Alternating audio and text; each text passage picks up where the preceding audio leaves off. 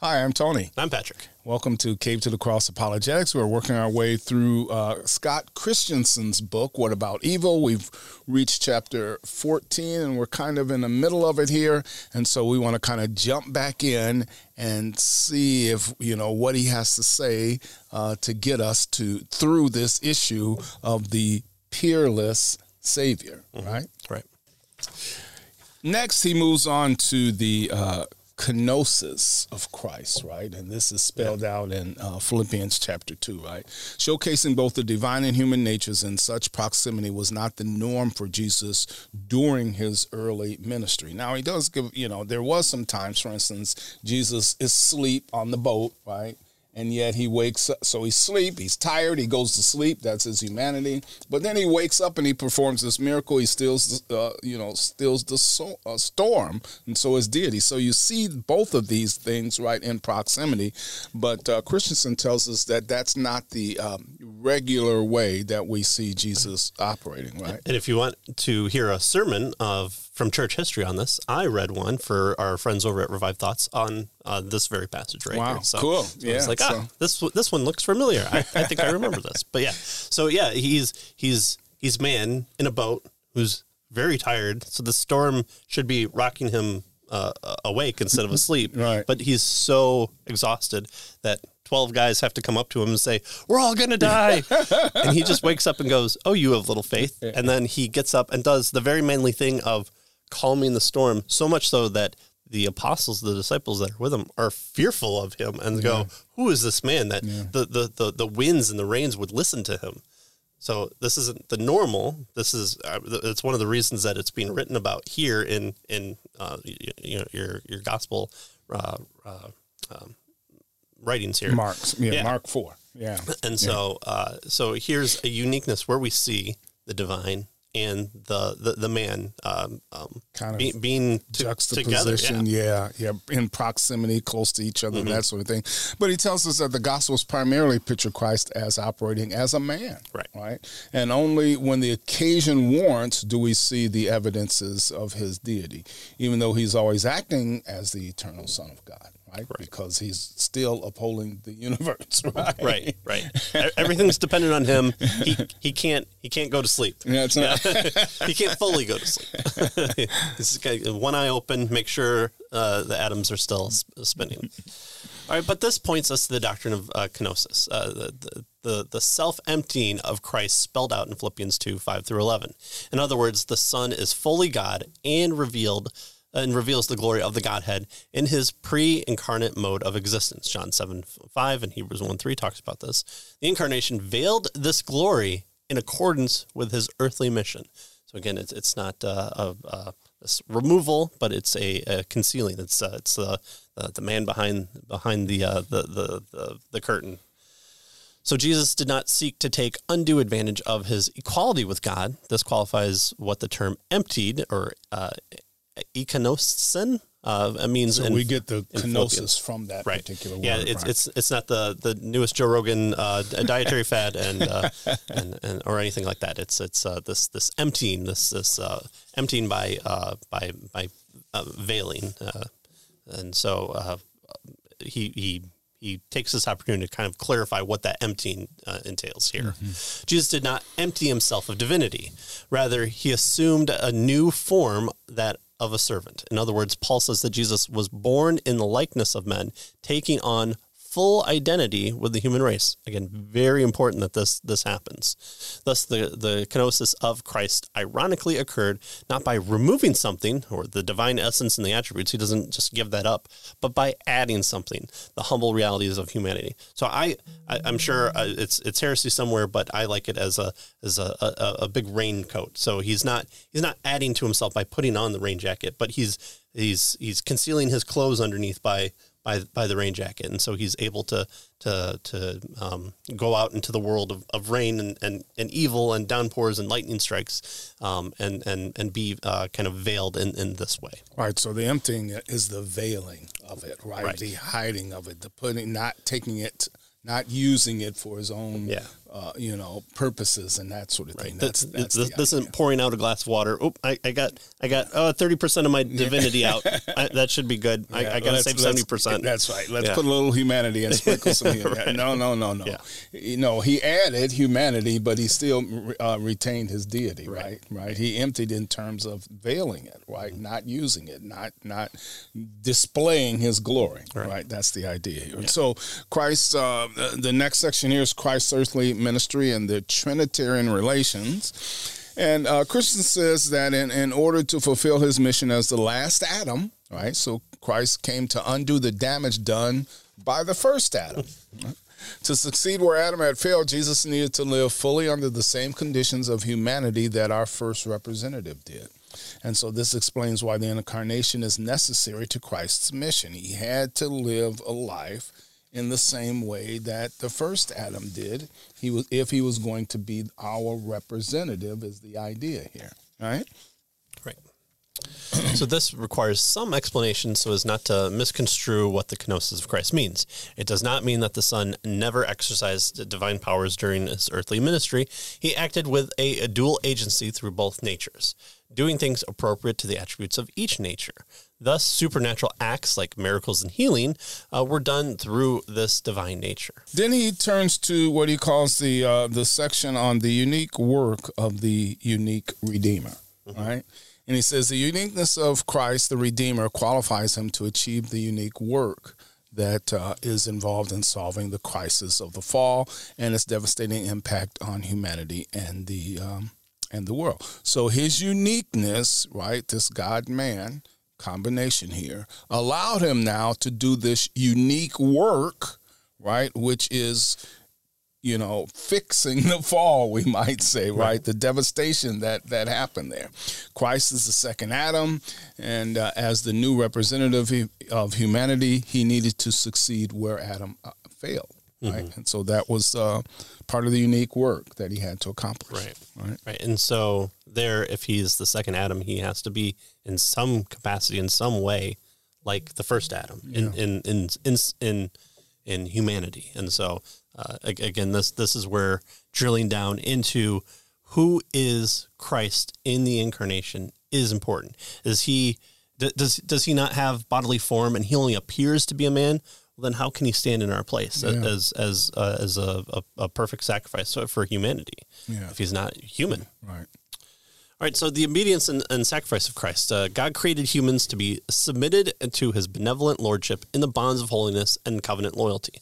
And we get this right from Genesis 1 and 2. This is what happens when God creates man and tells him, go and expand the garden. Because God is supremely holy and is the standard of all holiness, then we must be holy as he is holy. Leviticus 11, Matthew 5, 1 Peter 1, all talks about this requirement for perfection. Yeah. I might have failed that already today. I might have. I think I have. I'm pretty sure I have. Sadly, Adam failed as our covenant representative before our Creator and Lord. Therefore, Christ came as our new representative. Again, this is kind of standard Orthodox stuff, but today there are many even good apologists that don't kind of have this understanding of original sin or kind of this federal headship of Adam, but this stuff needs to happen in order for us to talk about, well, why Jesus? Why him? Why the incarnation? Why did this have to happen? And how is sin there in all of us at the beginning? Why when I'm formed and knitted together in my mother's womb, am I also a hater of God at that point in time? We have to have an understanding of where this nature comes from, unless if kind of God creates it first off. So it's just one of the reasons why we have to have a correct understanding even of original sin there. So he needed to meet every demand of the moral law of God as a man in order to provide what is necessary for fallen men to be made right before their creator, possessor, and judge. Fully submitted, fully perfect. He has to obedient to the law. He has to worship correctly. Put God first, yeah. All those things after you read, I'm taking you out of the bondage of Egypt. I'm going to take your representative. I'm going to take him up the mountain and tell you exactly what needs to be done. And there's a golden calf. You couldn't even wait 40 days. and now you're eating gold and drinking gold. How do you like that? So then Christensen tells us that all believers are justified not only by the active righteousness of Christ, right? He lived this holy, perfect life that God required. So they're not only justified by this active righteousness of Christ that's imputed to their account, but they're also justified by his passive reception of the penalty. So here's the crucifixion, right? The penalty that they have incurred by their crimes against God, right? Mm-hmm. God is, yes, he's gracious and merciful and loving, but he's also just and holy and righteous. And so sin has to be dealt with, right? And so Christ is the way that our sins are dealt with, right? Justification, Christensen tells us, is gloriously praised as the great exchange. The guilty sinner's unrighteousness is imputed to Christ, while the rich righteousness of Christ is imputed to the impoverished sinner. So we have this exchange. God really gets a deal with me. So I'm just saying that exchange is probably a little bit on his side than it is on my side. No. So he tells us that Christ is reckoned as guilty for the sinner's sin, even though he is innocent, while the sinner is reckoned as a faithful keeper of the law, even though he is heinously guilty. Right. Ooh, escape that one. Yeah. All right, so a divine righteousness vindicated by Christ. How can God justify rebellious sinners and at the same time satisfy the demands of his own righteous and just character? These things need to happen in order for God to still continue to be God.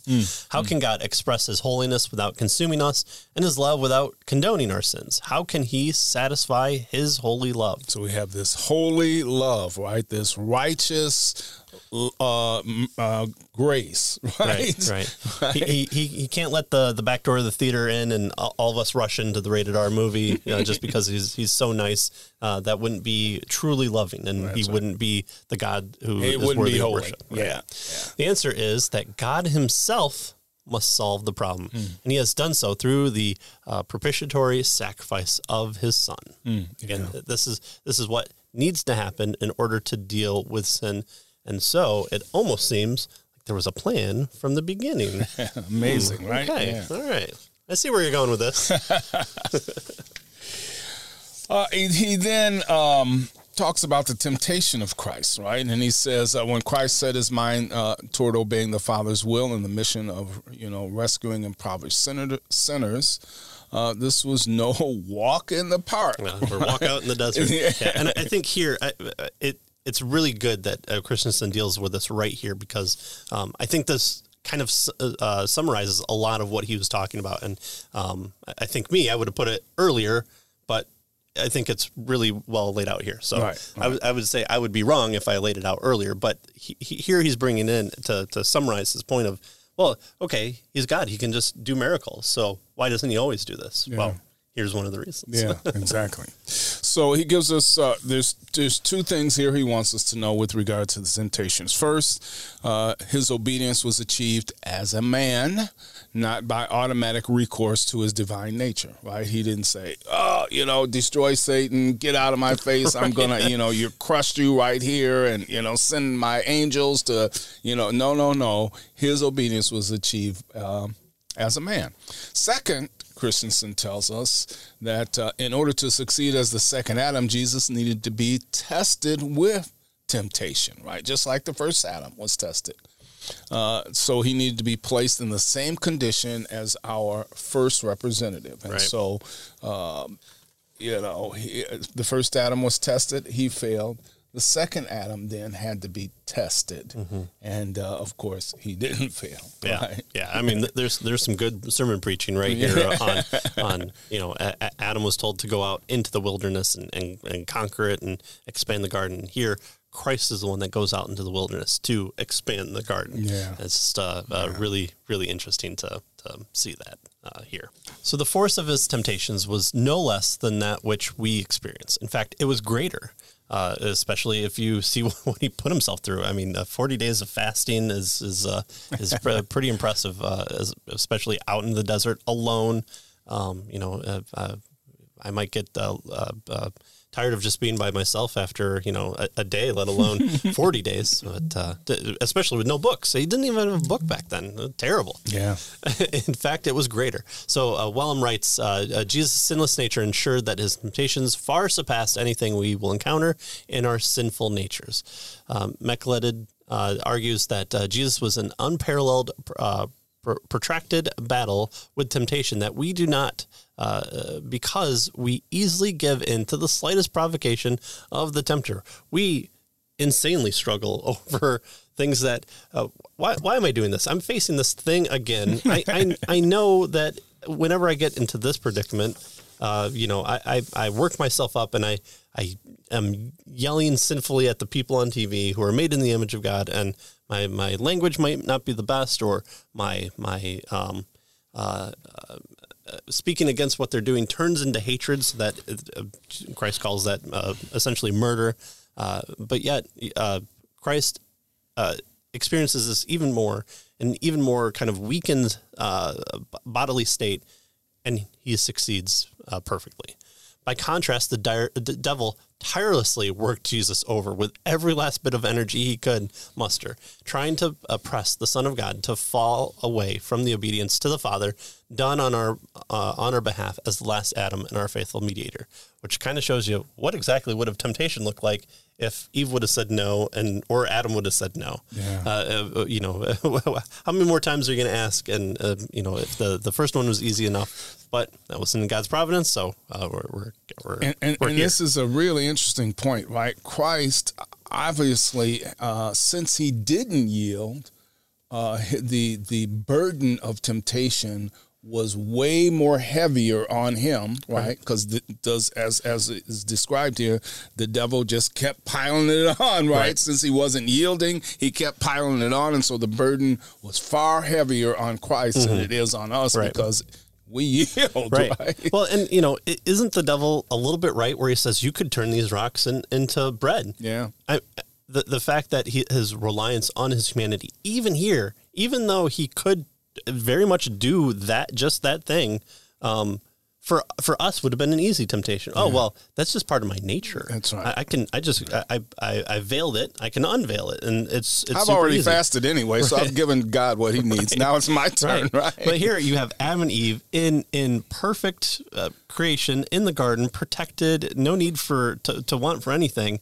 You could literally go to the next tree and eat all of it. Eat it. I don't know if I don't know if they ever got full, but you could have gone to any other place, but you stuck by this one part, and Jesus could have.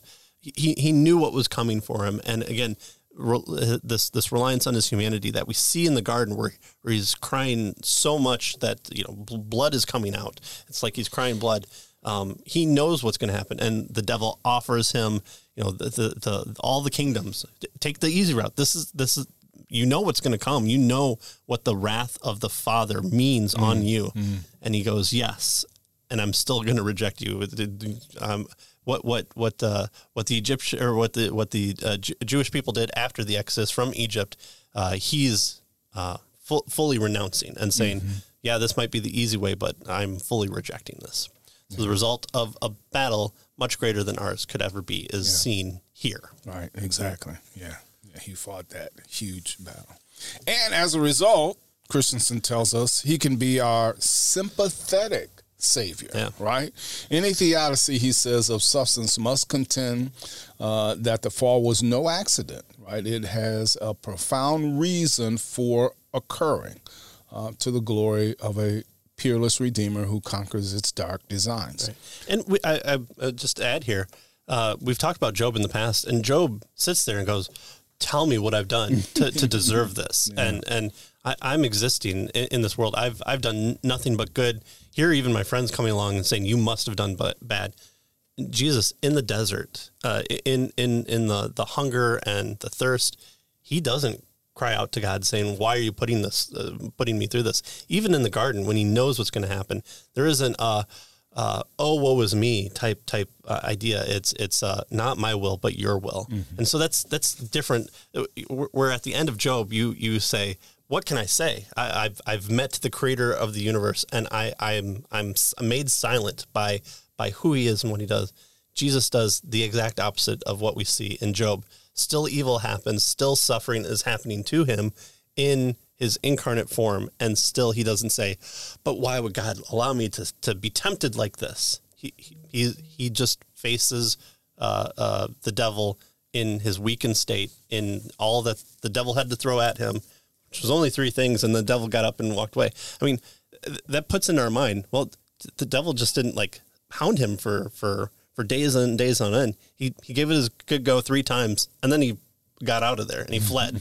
So it's a beautiful picture of what having the heart of Christ in those situations does to us. We're going to fail. We're still sinful by our nature, but the great exchange happens, and our hearts are given Christ's heart, and so we can respond in similar kind to this. And one of the reasons the temptation happens and is written down is because of this, is because we have the better version of Adam, the better version of Job, all those people we can learn from and be closely knit together. But here's the one that has recreated our hearts and made it like his, so that that God can stand in the temple of our hearts, and it's just a great thing to see here. So yeah. Sorry, that's okay. just getting a little preachy there. It's just like I said, a really good chapter with a lot of ideas that came at me. And so he can be our sympathetic high priest, right? And Christensen tells us this idea of the sympathetic Savior is astounding. Right? God is not an austere, uncaring deity standing aloof, in a distant throne room somewhere, disconnected from the rank and file of his kingdom, right? Yeah. He knows through Christ what it means to be mistreated. He knows through Christ what it means to be misunderstood. He knows through Christ what it means to be maligned, right? He understands our weaknesses. He understands our fears. He understands our struggles. Our battles with temptation and with the tempter were his battles as well, right. Christensen tells us, right? David, when he is tempted by Bathsheba, it's happening because he's not in the place where he's supposed to be. He's not out there in battle with his troops. He's not leading. He's back. He's safe. He's protected. And then his eye wanders, and then he commits all 10 flagrants of the commandments, and murders one of his best friends who was there in the beginning with him in the cave, his mighty men. But Christ is there at the head of battle, leading us in the charge. He's not, you're right. He's not on his throne room going, let's move the chess piece over this way. He's there. He's made himself into the pawns and there in the battle. He's one of the pieces. Us. Yeah, exactly. Yeah. Very, very cool. So Jesus conquers temptation when we inevitably fail. He faced suffering with perfect resolve. Thus, as Hebrews 2 tells us, he is able to help those who are being tempted. Amen. Why? Because he gives us the perfect picture, how to respond, how to endure, an understanding of who God is, that we're not, that we're not, oh, it's getting hard. See you guys. I'm out of here. No, he's in the midst of the battle. He was there, and he took the ultimate brunt of not just human contemptibility of being beaten and spit upon and meeting governors and being falsely accused, where he says nothing before the rulers that could set him free. But he faces the ultimate judgment seat of God thrust upon him, and not just his sin, not that he had any, but all of humanity's sin rested on him, so that when unbelievers say, oh, it just, he hung on the cross for a little bit, about 6 hours, and then he took a 3-day vacation while dead. No, that has a very false understanding of what is sin and what the response to that sin is. Not just like a person's sin, all humanity sin that believed in the coming Messiah, and then looking back on the cross, and even those who are at the base of the cross, all their sin is placed on him, and God's anger is turned against all of that in that time. Yeah. I mean, there's a reason that we get the garden prayer conversation between the second person of the Trinity and the first, speaking in the third. It's an amazing thing to kind of try and fully grasp, and I know I fail at it.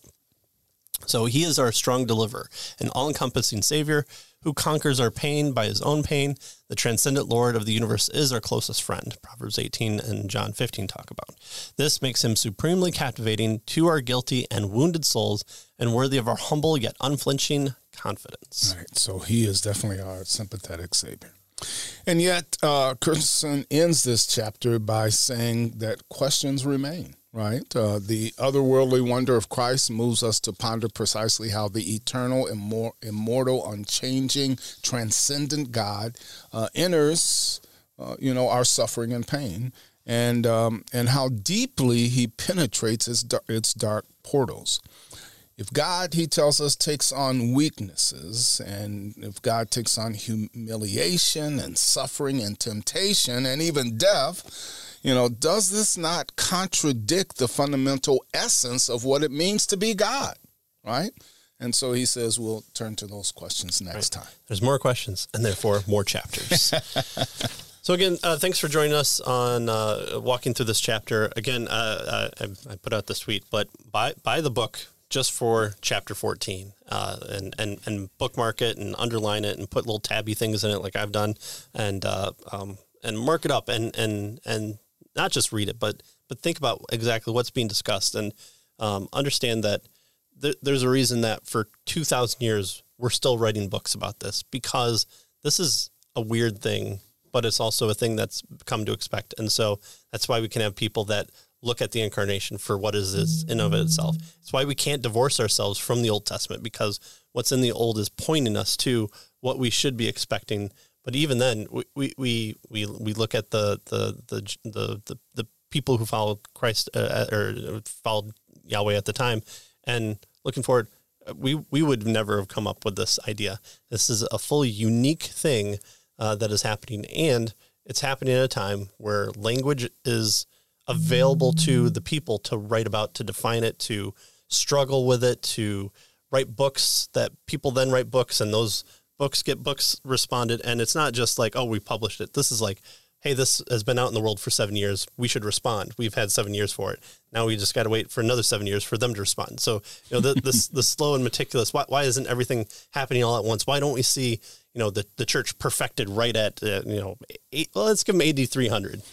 Why is it still 2,000 years and we're still fighting kind of some of the same fights? It's because of the uniqueness of the incarnation and the need for us to garner those ideas well and be able to communicate it with the world. And that's where we hope to be the conduit between the source of light and the person next to us who's in the circuit that continues on, that we were given the light, and we're now the resistor to then pass that on, or the capacitor. So there's our electricity for the day and the chapter for this week. And hopefully you'll join us back next time as we continue on and see, well, what does this matter? Okay, so the incarnation is unique, but how does this deal with evil? Well, next time we're going to be talking about the suffering Redeemer and how we can be redeemed from the theodicy. All right. So we'll see you next time. Thank you.